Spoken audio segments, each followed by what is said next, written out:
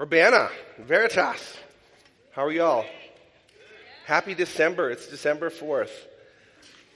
I just got to confess that it should be about June right now, and why is it already December? It goes so stinking fast, but nonetheless, it's here. We can't slow or stop time. It's in the hands of God. And I guess we'll just roll with it and trust Him, as they've been saying. But as I said, my name is Matthew. I've done so well at fighting colds. For the last 2 weeks, I've just seen people fall all around you. How many of you have seen people just bite the dust? And there's some nasty stuff going around. And I made it till yesterday. And so now here I am. I'm praying that my voice lasts this whole time. And then they gave me 5 chapters to do. So we're going to be here till 3. But I'm thankful, like Richard's back there going like, well, they gave me 10. And I was like, was that based off of wisdom or age? So no, I'm certainly, it is wisdom. And just really appreciated that too. And a lot of what we're heading into today echoes what Richard said at the beginning of last week. Like, and for me personally, I find it really encouraging. Like, we're sitting between 2 mega holidays, right? Thanksgiving and Christmas. And so often we think about or perhaps hear from our family in this season. And it's painful. I think for myself personally, my wife loves to watch I Love Lucy, and every episode ends with everyone laughing about something, whether it's totally ridiculous, which it is mostly, but there's this mythical family almost, and it's like, I think I've bought into that as that is the normal family, and I don't experience that, whether it's myself or whether it's talking to people, it's navigating like, who are you going to have to sit next to at Christmas? What story is going to be brought up this time? Like, do we have to go through that again? And I find it so encouraging looking at the book of Genesis because, as Richard said, there's just some crazy stories in there. And perhaps some of you have never been exposed to the book of Genesis in the way. And a lot of us, I think, have spent our time maybe around religious people or churches that try to cover for God. Like, oh, God wouldn't let that happen. And I've got bad news for you. He does. And He faithfully works through it. Faithfully and consistently works through it. He works through the brokenness of these families, and He works through the brokenness of the people. Nothing thwarts His plan. And so we kind of dive back into that series again here as we continue on in chapter 37. So like I said, we've got 5 chapters. So grab your seatbelt, buckle in, and we are going to get going. And the question that I want to ask us, so whether it's family conflict or conflict in general, how are you in conflict? When conflict rears its ugly face in front of you, how do you handle it? What are the actions that you take? What are the thoughts that you think when conflict is in front of you?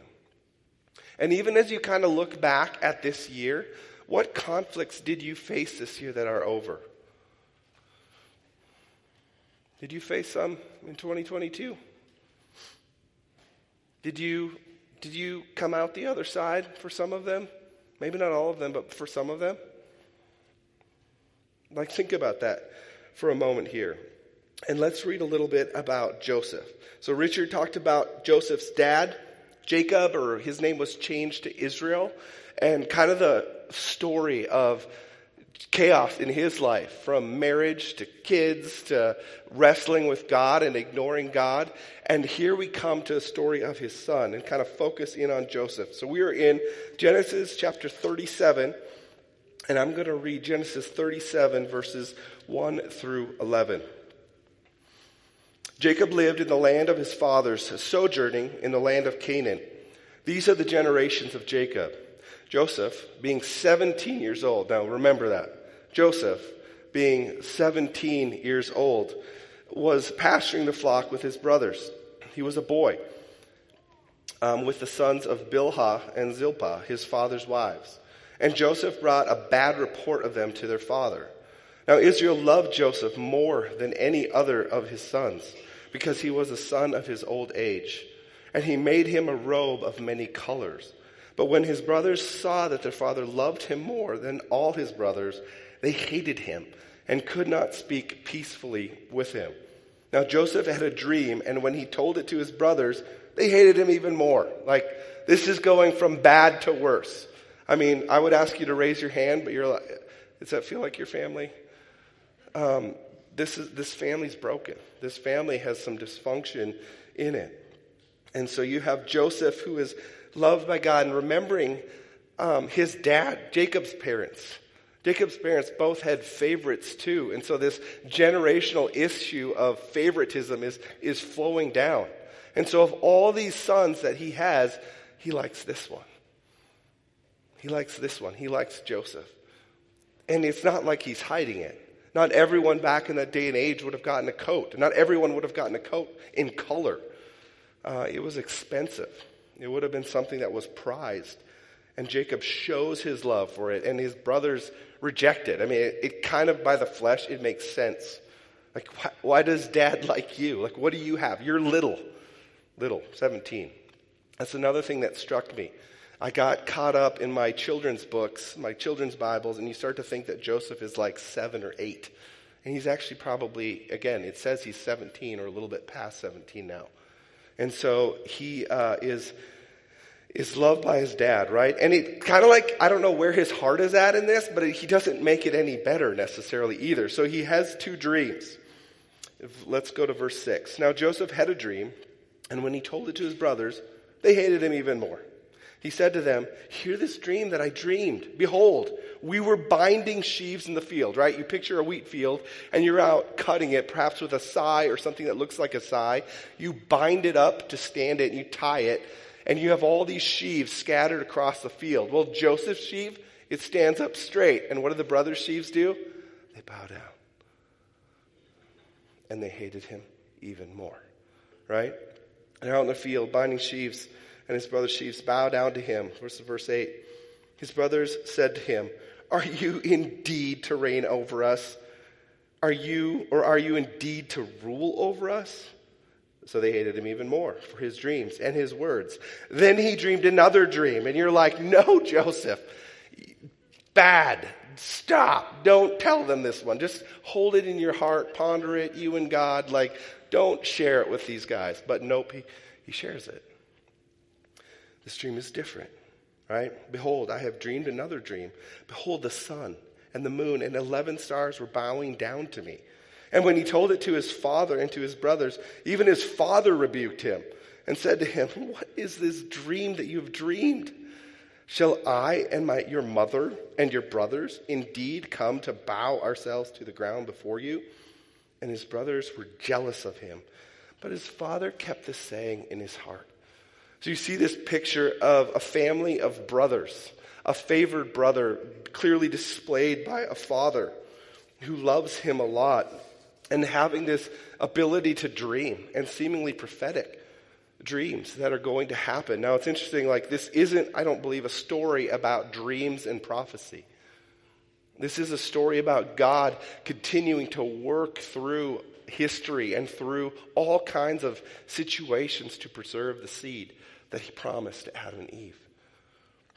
And it's coming through Joseph. But let's not get ahead of ourselves here, right? So this family is a family of shepherds, and so they don't always shepherd the flock in the same place because they'll destroy the grass. And so the brothers are off, and Joseph wants a report on what is happening out there with his brothers. So he calls Joseph to him and says, hey, go see what your brothers are up to. Go see how it's going out there and bring back a report. Oh, by the way, at the beginning there, it says that Joseph had in the past brought a bad report of his brothers. But he comes to his father and he obeys his father. And he goes to find his brothers, and they've moved from one spot to the next. And when he's coming to find them, the brothers see him coming and they say, this is our time. Let's kill this dreamer. And so they plot and plan to kill him. And Reuben, one of his older brothers, kind of intervenes and says, well, come on, brothers, let's not kill him. There's a pit. There's pits around us. Let's throw him in the pit, or perhaps an old well, didn't have any water in it, and let's just leave him there, okay? That way his blood, it's not on our hands. So they're like, sweet. We'll get rid of this dude one way or another. Joseph comes and they chuck him in a pit. And then it's like, all right, it's lunchtime. Who brought their lunch? And so they stop and eat while Joseph is in the pit. And as they eat, what was common in those days is that traders were walking by. And Judah is like, I don't want my brother's blood on my hands either. So he proposes a second idea. He's like, let's sell him. Like, not only do we get rid of the problem, we get some silver out of this deal. And they're like, that's not bad. Let's sell our brother. And so they apparently around lunch, they pull him out of the pit. They see the Ishmaelite traders over there, and they're like, we're done with you. So they pull him out. And the brothers that were to love him, the brothers that were to have known him, the brothers that were family, sell him for 20 pieces of silver. The people who were to have known him, the people who were to have loved him most, celebrated him, sell him. 20 pieces of silver, and he's gone. See you, Joseph. See you, Ishmaelites. We're moving on. So Reuben comes back. He freaks out because he's like, where's my brother? And they're like, hey, we sold him. It's okay. We got 20 pieces of silver. And so then it's like it gets worse, right? It's not only that Joseph is now gone. It's that they're like, well, let's take his coat. Let's shred it up. Let's dump some blood on it, and we'll bring it back to Dad. That'll be what Dad wants to hear. It's like the cell phone call from hell. Hey, Dad, we found this coat. It's got colors on it or sleeves. It's tore up and it's soaked in blood. Is this Joseph's coat? And his dad seeing the coat, which he'd probably invested in or spent time perhaps making. He's like, my son, I'm dead. I'm going to die. I'm going to go to the pit longing for my son. Undoubtedly, he's been tore up by animals. And so Jacob goes on for years thinking that his youngest son, sadly in some sense his favorite son, has been perhaps shredded by a lion and dead. And now this story takes like an interesting turn, okay? That's Genesis 37, but in 38, it kind of enters into Judah's line of people. And I just want to read some stuff from my notes because this chapter is really, really complicated, okay? So you have a picture here of God preserving his seed, Adam and Eve. I am going to from you prepare a seed. And this seed is going to crush the serpent's head. Yeah, his heel will be bruised, but this seed wins. And so there's this story going through Abraham, Isaac, Jacob, of God preserving the seed that we all know, again, we know this now, as Jesus Christ, who comes to address the issue of sin in our world and in our own lives. But Joseph isn't named in that line. Judah is. And so it's at this point in the story that the writer Moses deviates and starts telling us a little bit about who Judah is. How he went and got a woman from another nation, and through, quite honestly, horrendously complex sexual immorality, produces a seed. If you look at Matthew chapter 1 as you're reading through the genealogies as you come up to Christmas perhaps, it says here in Matthew chapter 1 verse 3, Judah, so that's Joseph's brother, the father of Perez and Zerah by Tamar, and Perez, the father of Hezron. And then it goes through a name and it builds its way up to Jesus Christ. And so you see through this immorality, God working. God works through immorality. Where we think we derail the plan, God says, I've got a plan, and I will keep on working. And so while Joseph isn't in the line of Jesus, we see here, and I don't want to get too far ahead, but Joseph is a part of preserving the line of Jesus. There's a famine coming. They're going to need food. And so Judah, through his foibles and failures, tests God. And this proves that God is going to preserve the line from Eve to Jesus Christ through floods, through tremendous wickedness, and through famines. God's promise, it will succeed. But we have the benefit of this. And now Joseph has been taken from this pit and sold to the Ishmaelites and then hauled to Egypt. He's in Potiphar's house. Certainly he had heard about the story of God coming to his great-grandpa Abraham. He had heard about God saying, I'm going to make of you a great nation. But what do I have to do with it? I'm not even in the land of Canaan anymore. I might be hundreds of miles away. I'm out. What is God just abandoning me along the Nile? Like, what could God do with me? Right? Joseph probably has a lot of questions. But remember, you and I have the benefit of knowing that Jesus comes. You and I have the benefit of reading the rest of Genesis. Like, picture with Joseph being sold by your brothers, and now you're in this dude Potiphar's house. You're away from Abraham's descendants. You're in a foreign land.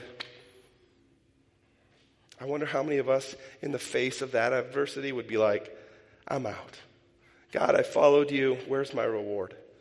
God, I was part of your family. Where's my reward? But Joseph chooses a different way.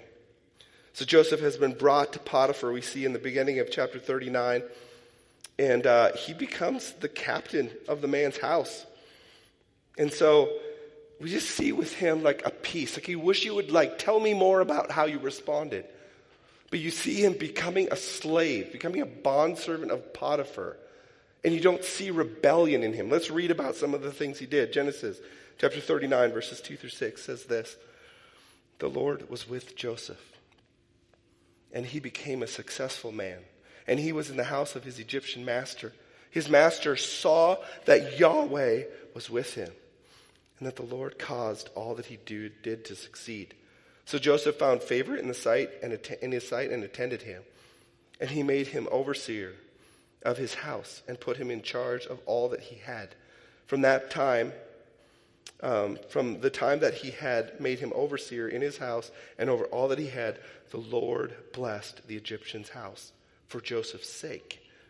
The blessing of the Lord was on all that he had in the house and in the field. So he left all that he had in Joseph's charge. And because of him, he had no concern about anything but the food that he ate. This is a different context than us. The odds of any of you in this room being sold by your siblings into slavery, though they might want to, probably won't happen this next week or next year. That's a blessing for you, okay? But we walk into things we're not expecting day after day after day. We walk into Mondays, where certainly the problem isn't so grand, but there's a test within us to say, who are you going to serve? Who are you going to follow? This is epic. This is epic to be sold to someone else. And yet you don't see any rebellion stir in his heart. You don't necessarily see any plotting on how am I going to get away? How am I going to kill Potiphar? How am I going to get out of this? You don't see that in him. You see him doing what he was asked to do well, so much so that his slave master saw God in him. That's what Joseph does consistently. But as he works the house and as he takes care of all that his master has, Potiphar's wife catches her eye. And she begins to beg him almost to commit sexual immorality with her. And this is his response to her in chapter 39, verses 8 through 9. It says this. But he refused and said to his master's wife, behold, because of me, my master has no concern about anything in the house. And he has put everything that he has in my charge. He is not greater in this house than I am, nor has he kept back anything from me except you, for you are his wife. How can I do this great wickedness and sin against God? So Joseph stands in the face of trial. He stands in the face of temptation. There's someone begging him, hey, let's go fool around. Let's take the easy way out. Come on, let's go. And not only does he resist her, but he knew that sexual immorality would be sin against the God who had sustained him. The very God who was taking care of him in this very physical, very practical temptation. He knew that the God that he served was better. The God of his forefathers who had been fulfilling promises. He knew that they were better. He was better. And he resists. And so if you read on here, you would see the story of how she waits and longs for a day when all the other servants are out of the house. And when he had the opportunity to take advantage of the situation for his own pleasure, he doesn't. He literally, practically runs away when he's faced with temptation. And she catches the coat that he has on, rips it off him as he's out the door. I will not commit sexual immorality. And there's this reality. There's been a lot of bad things that have happened to Joseph. Doesn't he deserve a little fun? I mean, come on. You've been sold. Your family sold you. Have some joy. Have some fun. Say, Richard, can I get a glass of water? And he doesn't. He runs away. He ran in the face of temptation. Oh, how we could learn from Joseph in that. But she starts spinning her story. And it's so common how she spins it. I see men and women do this all the time, right? It's someone else's fault. Look at this Hebrew that you brought in. You brought in to mock us. And they use the word laugh. Like you brought him in to laugh at us. And it's in the sense of like make sport of us. You brought him in to tease and tempt us. And he's making sport of us. This Hebrew, which would have been a racist saying, like this scoundrel from up north, you brought him in to fool around with us, to make light of us, to make sport with us. Failure. And needless to say, there was some righteous anger from the story he heard. And he hauls Joseph back to prison. So Joseph goes from being sold by his brothers to success in the house of Potiphar. Working hard, helping bless his master's life. And now he's back to the pit. He's back to the pit. Why? What's going on here? Let's go to Genesis chapter 39, verses 20 through 23. And I just love these verses. I love this text. Because God is with his servant Joseph. Right? God is with him. 39 verses 20 through 23, it says this. And Joseph's master took him and put him into the prison, the place where the king's prisoners were confined. And he was there in prison. But the Lord was with Joseph and showed him steadfast love and gave favor in the sight of the keeper of the prison. And the keeper of the prison put Joseph in charge of all the prisoners that were in the prison. Okay? Like, this man doesn't lose. It's like a reoccurring theme in Joseph's life. Thank you, sir. It was like a reoccurring theme. Where Joseph went, God was, and God blessed. Whatever situation was going to happen next, God was there, and God would bless. You see it over and over again. So Joseph was sold by his brothers. He didn't see that coming. Joseph was blessed in Potiphar's house. He didn't see that coming. Joseph was sent to the pit, to the prison. Didn't see that coming. And Joseph works as a servant of the leader of the prison.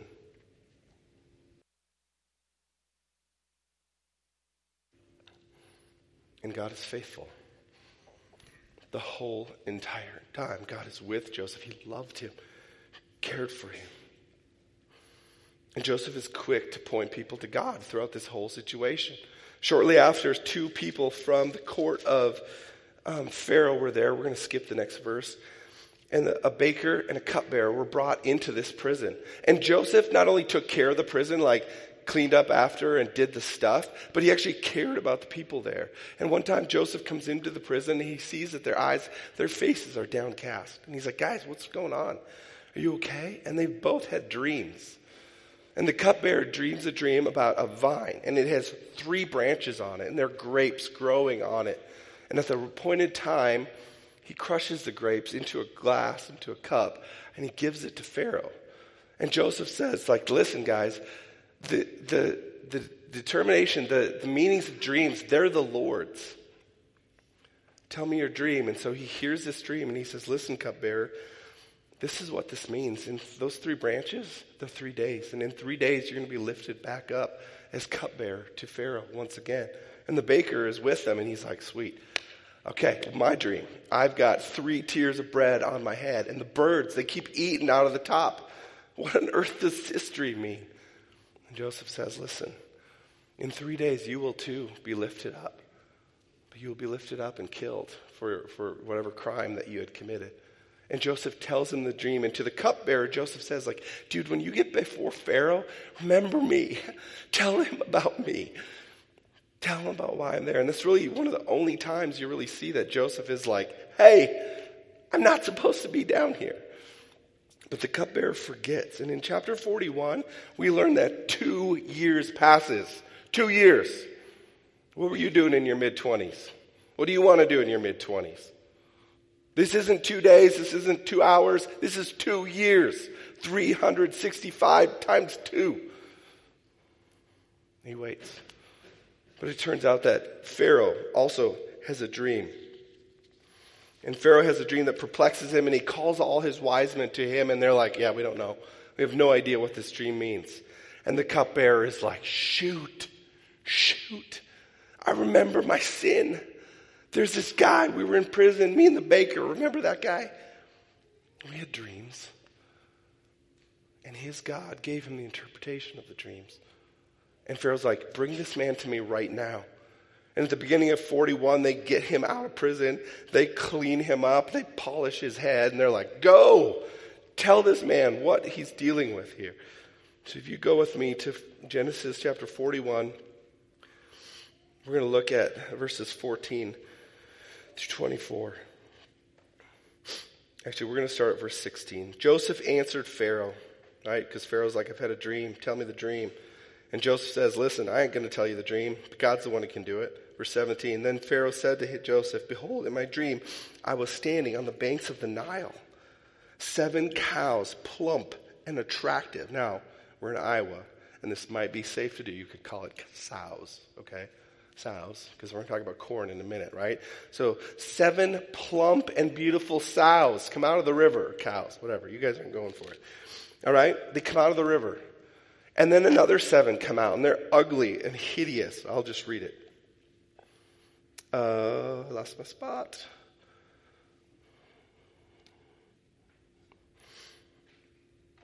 Verse 16. Yeah, and Joseph answered Pharaoh, it's not me, it's going to tell you, it's God. Then Pharaoh said to Joseph, behold, in my dream I was standing on the banks of the Nile. 7 cows, plump and attractive, came up out of the Nile and fed on the reed grass. 7 other cows came up, and they were poor, and they were ugly and thin, such as I've never seen in all the land of Egypt. Like, remember that. And the thin, ugly cows ate the first 7 cows. But when they had eaten them, no one would have known that they had eaten them, for they were still as ugly as the beginning. Then I awoke. I also saw in my dream 7 ears growing on one stalk, full and good. 7 ears withered, thin, and blighted by the east wind sprouted after them. And the thin ears, they swallowed up the 7 good ears. And I told it to the magicians, but there was no one who could explain these things, right? So here you see his faithfulness. Joseph has been faithful in Potiphar's house. Joseph has been faithful in the pit, and Joseph is faithful in the face of Pharaoh. Pharaoh was seen as a god. And to say, like, listen, you're a god, you can't interpret your dream. I know a God who can interpret a dream. I know the dream maker. I know Yahweh. And Joseph, in the face of Pharaoh, is faithful to Yahweh. And he has Pharaoh tell him this dream. And he boldly speaks to Pharaoh, basically one of a king of an empire in the known world. And so it says this in verse 25. Then Joseph said to Pharaoh, the dreams of Pharaoh are one. God has revealed to Pharaoh what he is about to do. The 7 good cows are 7 good years. And the 7 good ears are 7 years. The dreams are one. The 7 lean and ugly cows that came up after them are 7 years. And the 7 empty ears blighted by the east wind are also 7 years of famine. It is as I told Pharaoh. God has shown to Pharaoh what he is about to do. There will be 7 years of great plenty throughout the land of Egypt. But after them there will arise 7 years of famine, and all the plenty will be forgotten in the land of Egypt. The famine will consume the land, and the plenty will be unknown in the land by reason of the famine that will follow, for it will be very severe. And the doubling of Pharaoh's dream means that this thing is fixed. It is going to happen. And so Joseph then gives a plan. He's like, listen, Pharaoh, build bin sites in all your towns. Take 1/5 of the crop, put it in there. Save, save, save. This famine, it is so terrible. And Pharaoh's like, who's going to lead a project like this? Egypt is kind of a big deal. And he asks his people, who is a man of God? Who has the Spirit of God who can orchestrate such a thing? And they conclude, well, Joseph, you have the Spirit of God. And so here you see Joseph coming from the pit, being washed quickly so he could be in the presence of Pharaoh, becoming second in Pharaoh's command. Given the second chariot, he's given a ring, he's given clothing, he's given the second chariot, he's given power, and he's given a wife. I mean, that's kind of a big deal. From slave to king, essentially. The man who had been faithful to God no matter the circumstances.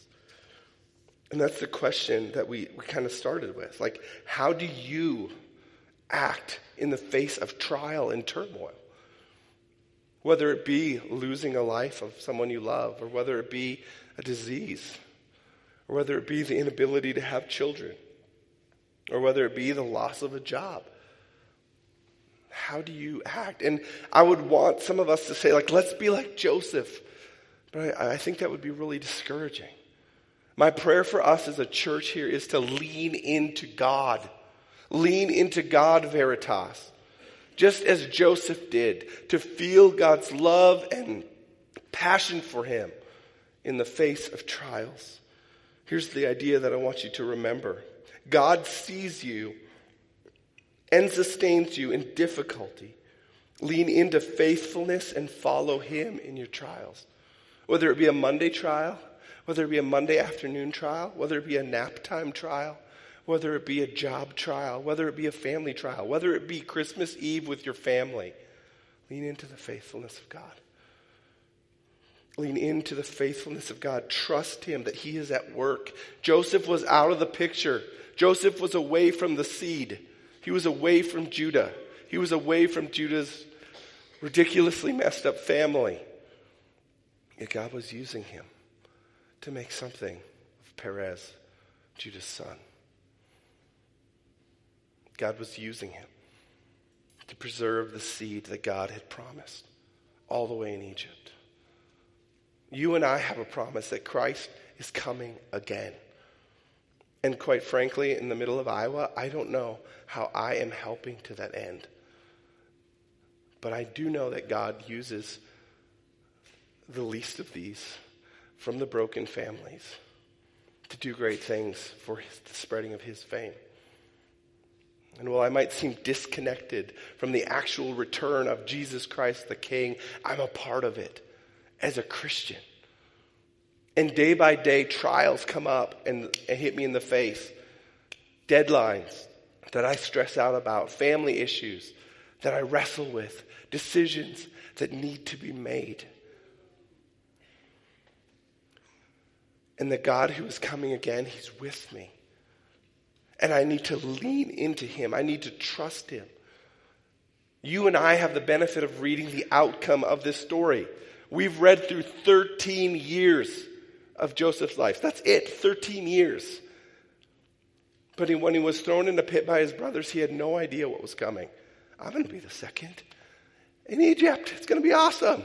I'll do this pit. It'll be sweet. I love pits anyway. There's worms down here. That's weird. There was no Potiphar being thrown in. There was no I'm going to the palace. This is just one step. Throw me in the pit. All he knew was that there was lies. Potiphar, I wouldn't touch your wife. You gave me all this authority. I wasn't going to touch her.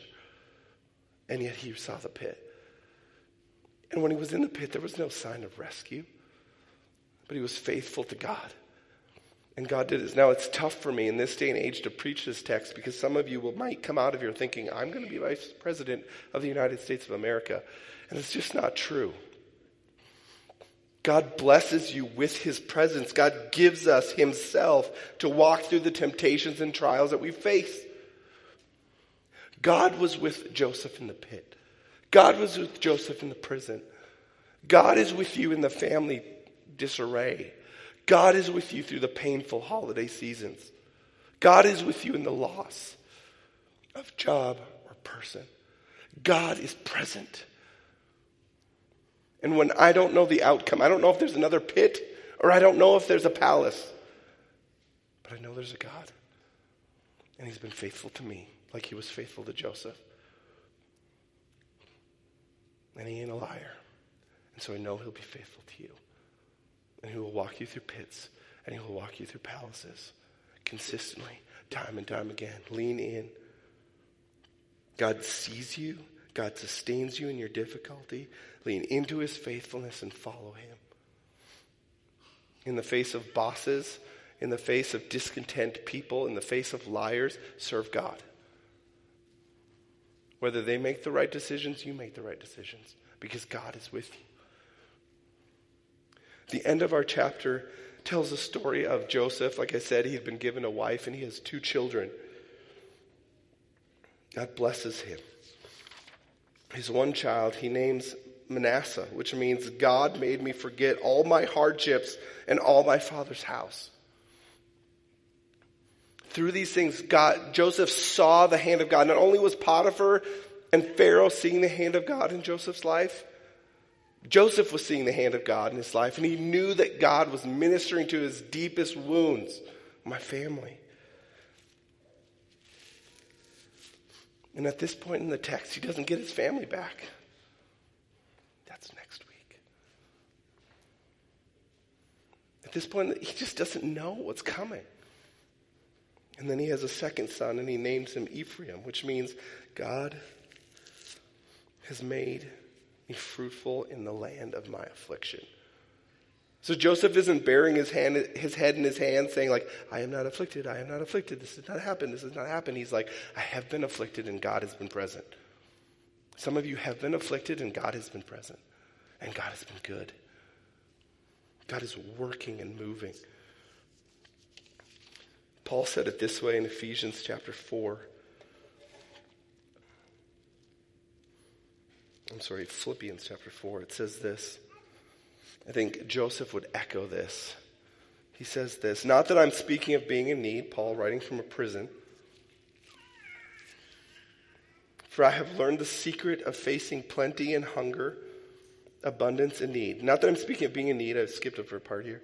For I have learned in whatever situation I am to be content. For I have learned in whatever situation I am to be content. I know how to be brought low. And I know how to abound.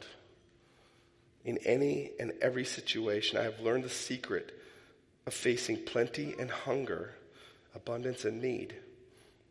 I can do all things through him who strengthens me. Paul's pronoun was referring to Jesus Christ. Joseph's pronoun would have been referring to Yahweh. I know what it's like. Like, this isn't like, let's sit in this pit and watch cable, and then we'll go work out. This is a terrible place, probably filled with terrible people. And he rightly serves the Lord as he serves his masters. And they see him serve the Lord. And so, church, Joseph's bones are gone. They're powder. They're gone. But his God is not gone. His God is present here with us. What does it look like for people in Urbana, Vinton, Walker, Independence, and these surrounding communities to seek after him and trust him in affliction? Again, some of you are disconnecting because you're not going to prison. Praise God you're not going to prison. But you are facing trials. You're facing changes at work, changes in the nation. Perhaps the economy is a thorn in your side. Where's your heart? How are you leaning into your Maker? Who knows what's going to happen in 8 years? He knows what's going to happen in 10 years. He knows what's going to happen in 20 years. Those trials that you had in 2022, the few that you thought about that you made it through, look at where you're at. You made it through. It might have been the loss of a loved one, the changing of a job, the changing of a house, I don't know, surviving a storm, surviving an argument. You're through. You didn't do that. God was faithful to you. He is faithful and he will be faithful. Like, let's be a church that hopes in that. Let's be a church that walks from trial to conflict, hoping and trusting in the Lord. As we enter this time of communion, we have kind of the crux of our hope.